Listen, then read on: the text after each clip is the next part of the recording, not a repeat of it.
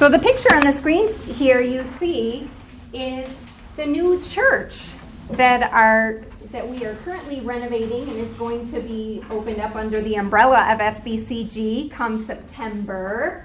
I love this picture. It's kind of giving us this visual that the church is to be a light to the world, right? Isn't it beautiful?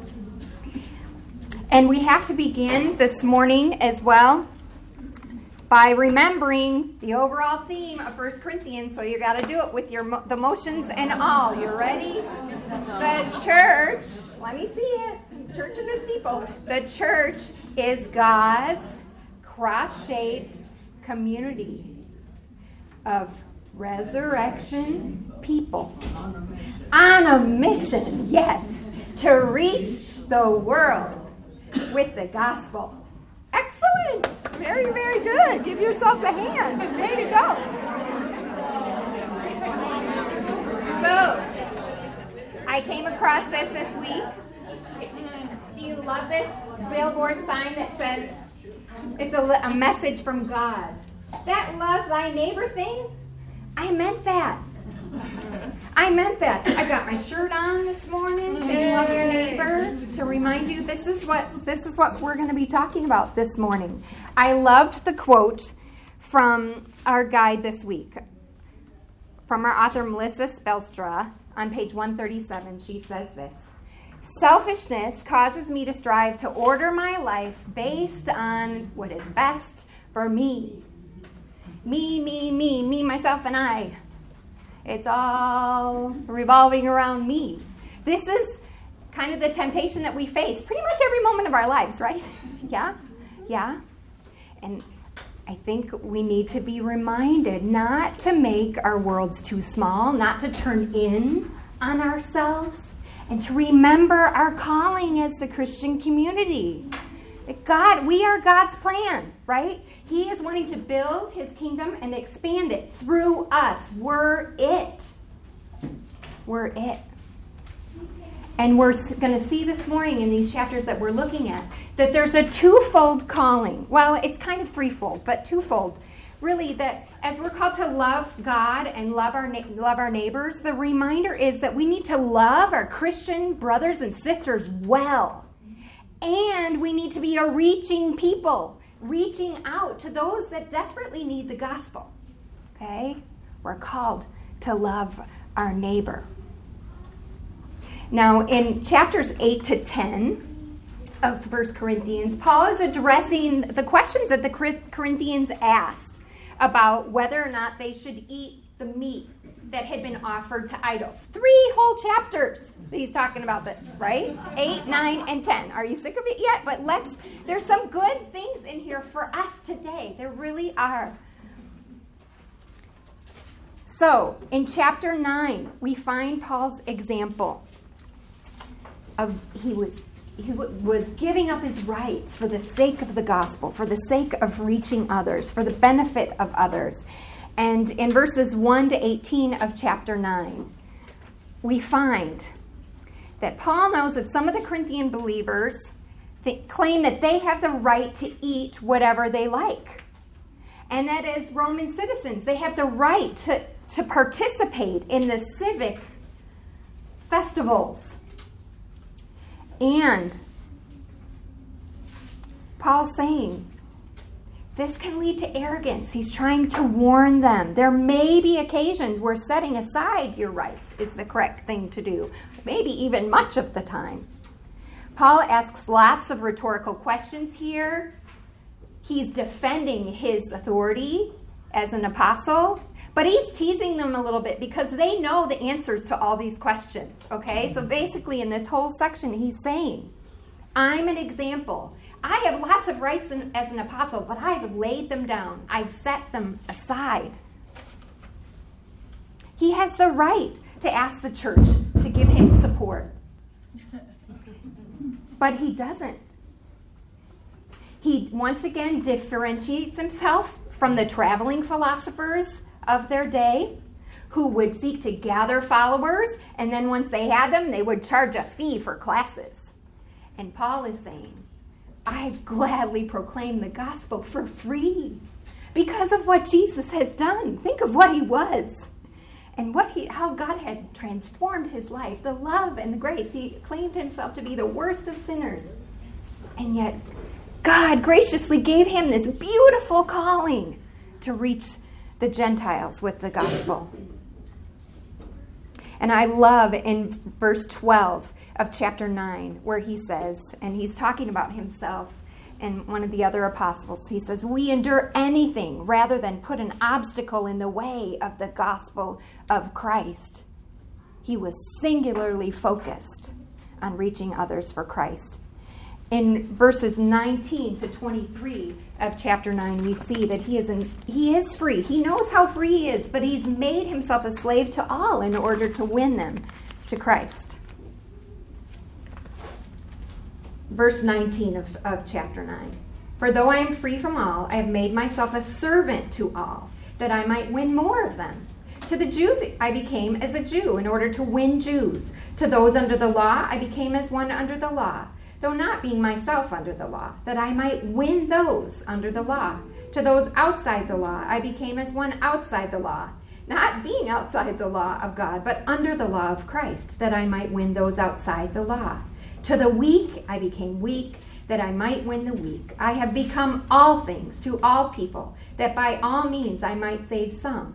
I do it all for the sake of the gospel, that I might share with them in its blessings. Freedom was highly valued in this culture. Those that were living in Corinth were declared to be free citizens because it was a Roman colony. And the thought of the day was those that possessed wisdom and knowledge had attained true human freedom. And then there are those Jews that had come to faith in Christ, who could now claim that they were no longer under the law. They were free from it. And once again, the thought of the day was that if you have freedom, you need to use it. Otherwise, you'll lose it. But Paul is separating himself from what's going on in the surrounding world and saying, I have freedom, but I choose not to use it for my own benefit. And do you see in this text, the word win is used 5 times. His primary goal is to win others to Christ. So when he ministers to Jews, and he went throughout his whole ministry, whenever he went to a new town, he always went to the synagogue first. And when he was there, he practiced the Sabbath. He would say the prayers. He would celebrate the festivals with them. He would eat kosher because he wanted to enter into their world and share the gospel with them. He would do the same with the Greeks or the Romans. He would follow their customs, but while also being sure to obey Christ. But he would enter into their world and practice sensitivity to them, to their culture, their understanding of the way of life. And he would seek to meet people just where they were in order to win them to Christ. So we see, as we've talked about before, that Christian freedom is not freedom to live as you please. That's the freedom that the world proclaims. It's being free from being ruled by the things that will keep you from being all that God designed you to be. You are set free in order to serve Christ. It's not just about you. You've been set free to be Christ's ambassador.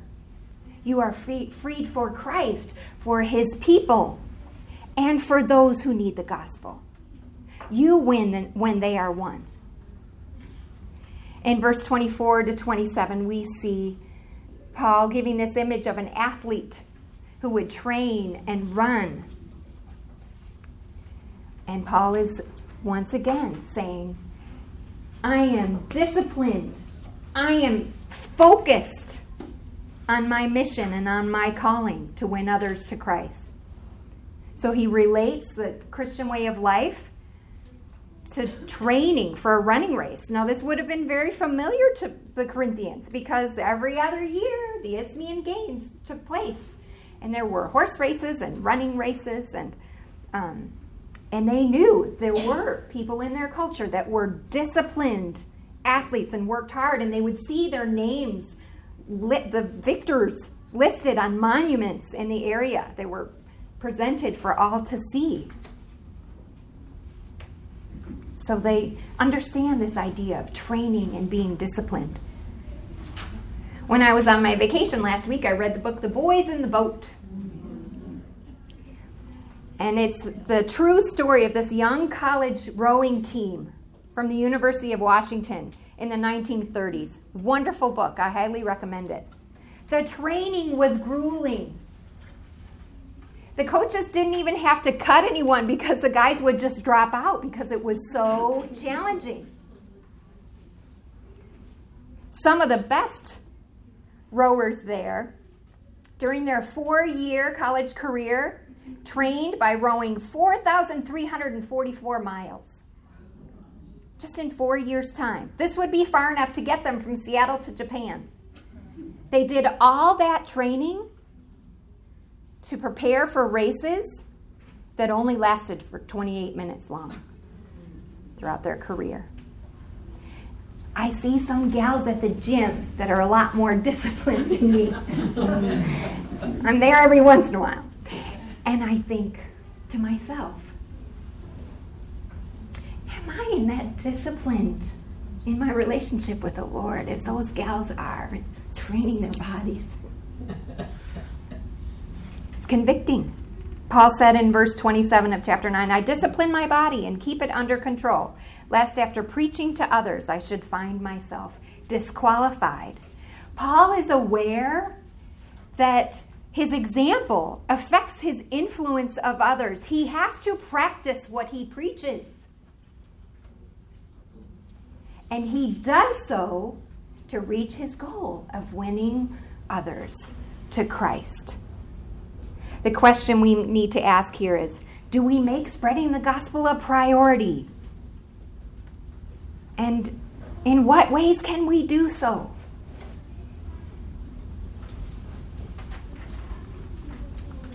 And then we move on to chapter 10, and we see that Paul gives warnings from the Israelites and calls the Corinthians to do all to God's glory. In verses 1 to 13, he says, oh, remember the Israelites when they were in the wilderness. They knew. They saw God's mighty deliverance and wonders on their behalf. They saw his presence with him. They saw how he protected them. They saw him all those days for 40 years, how he provided for them food and water. Their shoes didn't even wear out. The Lord brought them out of Egypt through the sea, and then he led them with the cloud. He brought them from slavery to freedom and provided for them so faithfully, yet they turned away from him. They worshipped idols, they practiced sexual immorality, and they grumbled. They forgot that God covenanted with them so that they could be a light to the nations. They failed to be faithful to the Lord because they made it all about themselves. They failed in their calling to point to all the other peoples of the world to the one true God. And most of them perished in the wilderness. Now the cloud and the sea for the children of Israel are like the Spirit and baptism water for Christians. And as God provided food and water for his people in the wilderness, he provides Christians with the table of the Lord's Supper. Paul here is wanting to warn the Corinthians that Christian sacraments are not to be treated as if they're magical. They don't practice, they don't become baptized and practice the Lord's Supper and just become suddenly holy. They can't live as they please. Freedom in Christ brings them a calling and a responsibility. And he says, will you learn from the Israelites' poor example? Don't test Christ. Don't desire evil things. He's saying, oh my goodness, When you yearn after things that don't honor God and bring you harm, they corrupt you on the inside. They poison you. And I guess I have to ask myself and all of you this morning, are there any idols in our lives? These questions might help you to identify some. What do you think about the most? Where do you spend your money? What stresses you out or makes you angry? What do you love and trust instead of God? These are all questions given by Timothy Keller in his book, Counterfeit Gods. Paul moves on from there to state very, very clearly, flee from idolatry. Don't eat at the idol temples. We must understand that idol worship was prevalent in every area of their lives. You couldn't go anywhere in Corinth and avoid it. Their calendar was filled with festivities and civic events that all included pagan worship. But Paul is issuing a clear warning here. He says to those Christians who consider themselves strong and wise, the ones that know that idols are just statues, they're not living and breathing, they're not the true gods. They think that they can attend the meals at a temple without being affected by it. And then, as we've heard before, some believe that what they did with their bodies didn't matter. Was all about what was going on in the spiritual realm. But Paul makes this clear. There is no room for pride, and beware lest you fall. So in verse 14 of chapter 10, he says, "Oh, my beloved, flee from idolatry, as well as the sexual immorality that accompanies it," because that was what was going on in the temples. There were prostitutes there. That's what was happening. He says, treat idolatry as if it were an infectious disease. Run. Don't be anywhere near it.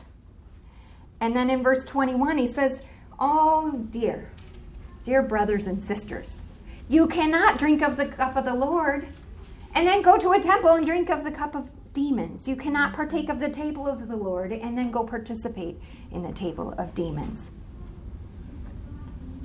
He's saying those who worship by eating and drinking, even in the banquet hall at a temple, were partnering with that idol.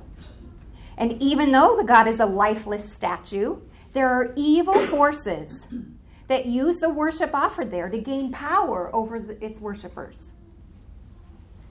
A Christian who is joined to Christ, who has been set free from evil, cannot then go and become a partner with a demon. This is craziness. They must not go and banquet at any of the temples in town. Mind you, their social status would take a hit by abstaining from doing so.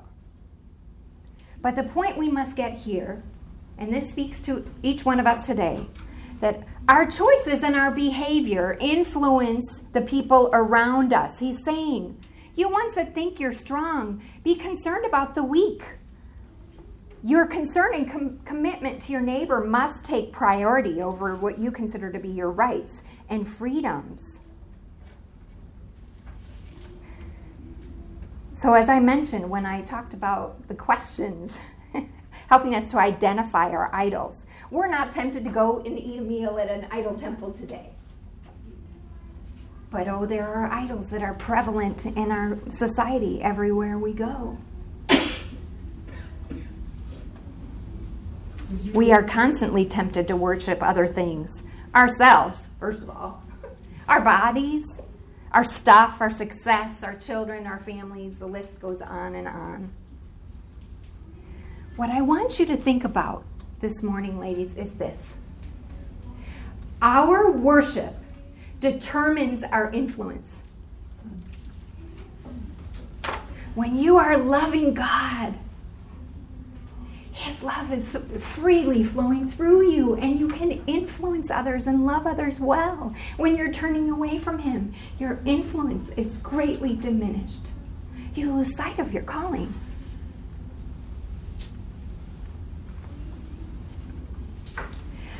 In verses 23 of chapter 10 to verse 11:1, we see that Paul says, do everything to God's glory. Seek the good of others. In verse 23 of chapter 10, Paul is quoting the Corinthians here who go around saying, all things are lawful. I'm free to do whatever I want. And he's saying, oh, but not all things are helpful, and not all things will build up others or build up the church. In verse 24, he says, let no one seek his own good, but the good of his neighbor. In Corinth, the social elite would display their status ostentatiously. Buildings would be inscribed with their benefactors' names. Self-promotion was the way of life in Corinth. So Paul is saying, oh, we've been called to a different way of life as we follow Christ. We've been called to a life of service and seeking to advance others, not ourselves. Just last night, I was driving home at night, and there's a house down the street from me. It's a big, beautiful mansion. And it's got lights coming, pointing at it from the ground, up in the trees. Everything focused. So at night, all you don't see anything else that's going on around, but you see this house, and it's as if the house itself is saying, look at me. I thought, yeah, we're all tempted to do that, to promote ourselves. Can we follow in this lowly way? Paul is continuing his discussion about the meat that's been offered to idols that he began in chapter 8. And he says very clearly here in chapter 10, it's okay to eat the meat that's sold at the market, even if it's been offered to idols. If they were invited to dinner, surely go and be a gracious guest and eat what is offered to you. But if someone tells you that it has been offered to an idol, then don't offend them by eating it, because obviously their conscience is weaker, and they would be. It might cause them to stumble if you ate that. And then he concludes in verses 31 to 33 of chapter 10.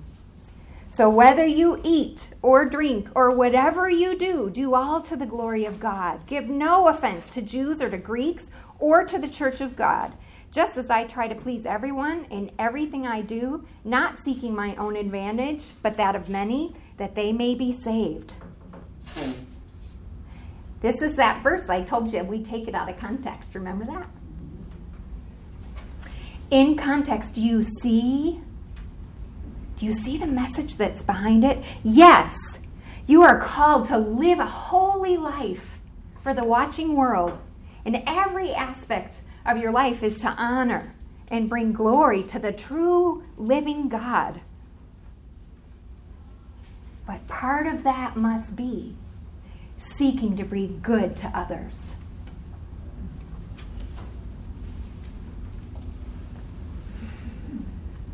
Whatever you do, don't lead others into sin. Be understanding of the people that are different from you and where they're coming from. Understand the Jews and the Greeks and your Christian brothers and sisters. Serve and love them uniquely. Seek to meet them where they are. Don't offend them. And be laser focused like Paul on the mission of winning others to Christ. He finishes up in this section with verse 1 of chapter 11 saying, follow my example as I follow the example of Christ. And I read that and I think, oh, could we say that too? Could we say, follow my example as I'm following Christ? Paul so clearly puts the interests of others ahead of his own. He gave all of his life in ministry serving Christ. And he's following Christ's example, the exalted Lord of all, who didn't try to keep his own rights, did he? He laid them aside and became one of us. And he came to offer his life on our behalf. He came not to be served, but to serve. So the questions, there are lots of them here. I'm sorry. Maybe there's one that the Lord will just have jump out at you. How is your influence for Christ? Could you ask others to follow your example? Are you worshiping idols that our culture upholds? This is something to take to the Lord in prayer. But here, this is key. Right here. These questions here, ladies. How are we bringing good to our neighbors? I love the question that we had in our guide a while back. What is most loving in each situation as you're seeking to reach out to others or be a faithful member in the church community? What is most loving? Lord, show me what's most loving for this person in this situation. And am I willing to get beyond myself? Stop thinking about what's best for me all the time. And be willing to reach out and love and serve others. I am proud to say that I have come across so many, I love our conversations in our groups. I am hearing stories of how people from this church community are reaching out to bring the gospel to others. I know of a man who's retired. He's retired and he's spending tons of his time and energy and offering his gifts to a local ministry called Young Life that seeks to reach the unchurched high school kids. Beautiful. I know of a couple of ladies who go not that far down the road to Aurora each week to lead a Bible study with women who look very different from them and have had a life that's very different from them. They're trying to reach these women that are stuck in this cycle of generational poverty. And it's not easy, but doggone it, every week they keep showing up to love on those gals and their kids. It's beautiful. I know of another group of women who God has captured their hearts and opened their eyes to see that there are more slaves on this planet than there ever have been in any time in history.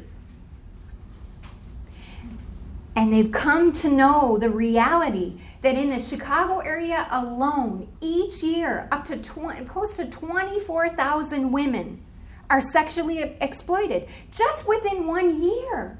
And do you know how many beds are available in aftercare programs to help them, to draw them out and bring them to this place of healing after this awful treatment that they've received? There are 33 beds in the whole state of Illinois. So there are women that are gathering to pray, and they're getting involved in these aftercare programs, and they're saying to these women, I see you. I'm going to come be with you and know you by name. And I'm going to love you. And I'm going to trust that through Christ that you can find healing. What is beautiful, ladies, is that each and every one of us in this room are going to be prompted in different ways. God's going to capture our hearts with different things. But oh, dear ones, we must not be a church that have Jesus' hands hanging limp. We must be reaching out with his love into the world. In chapter 11, Paul is moving on to this new section here that's all on worship. From chapters 11 to 14 are all answering their questions about worship. And I think in our guide that she did a great job of addressing this section. So I just want to mention a couple of things from verses 2 to 16 of chapter 11 regarding head coverings and gender. I just want to mention she addressed everything very well regarding the women. But the men were told not to cover their heads. And what we need to note here is that if men covered their heads in this culture, they were displaying themselves as members of the social elite. So once again, we're seeing somebody being arrogant and kind of elevating themselves over other members of the church body.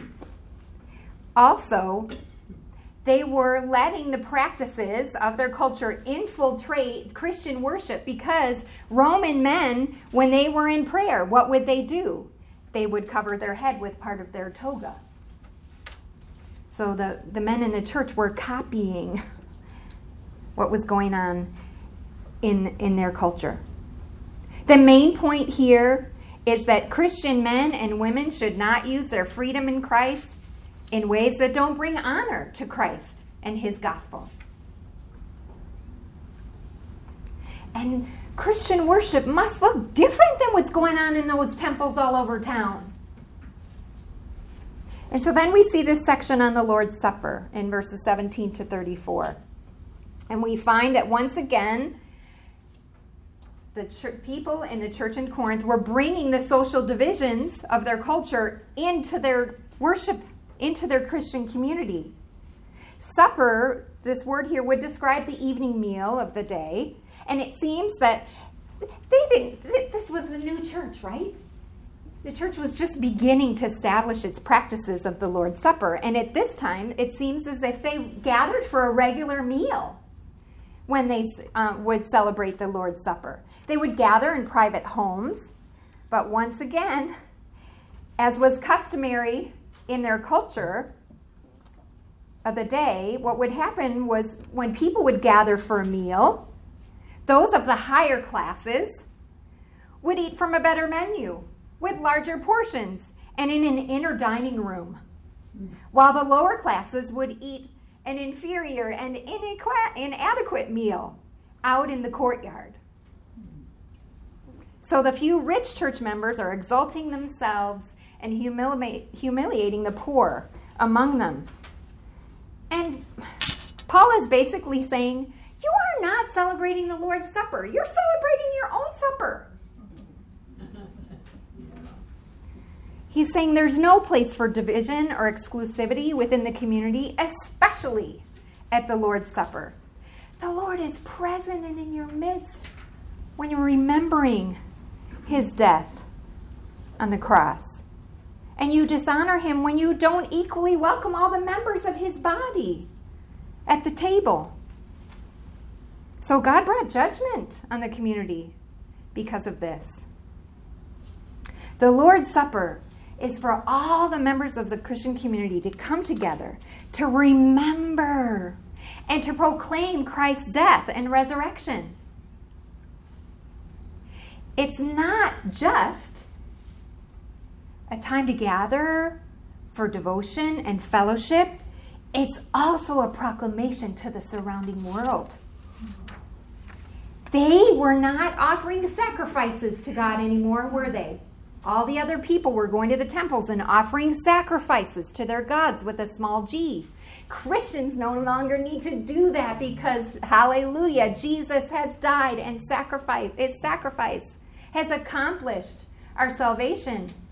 It's the final, perfect sacrifice that God received. Through their celebration of the Lord's Supper, they were to be proclaiming that Jesus is Lord of all. I love that when we have communion, celebrate the Lord's Supper today, the pastor will always say to us on our Sunday mornings, this table does not belong to our church. This is the Lord's table, and all who have trusted Christ are welcome here. That's the way it should be. So how can we honor Christ in our community worship times? And have we allowed any patterns of our culture to infiltrate our lives and our church community? Some questions to be praying on. But let's finish up with this.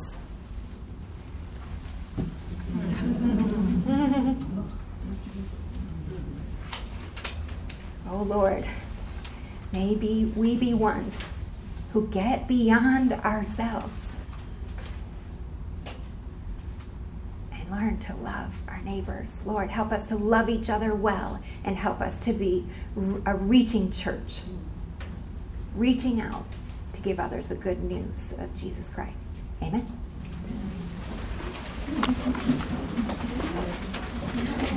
Okay.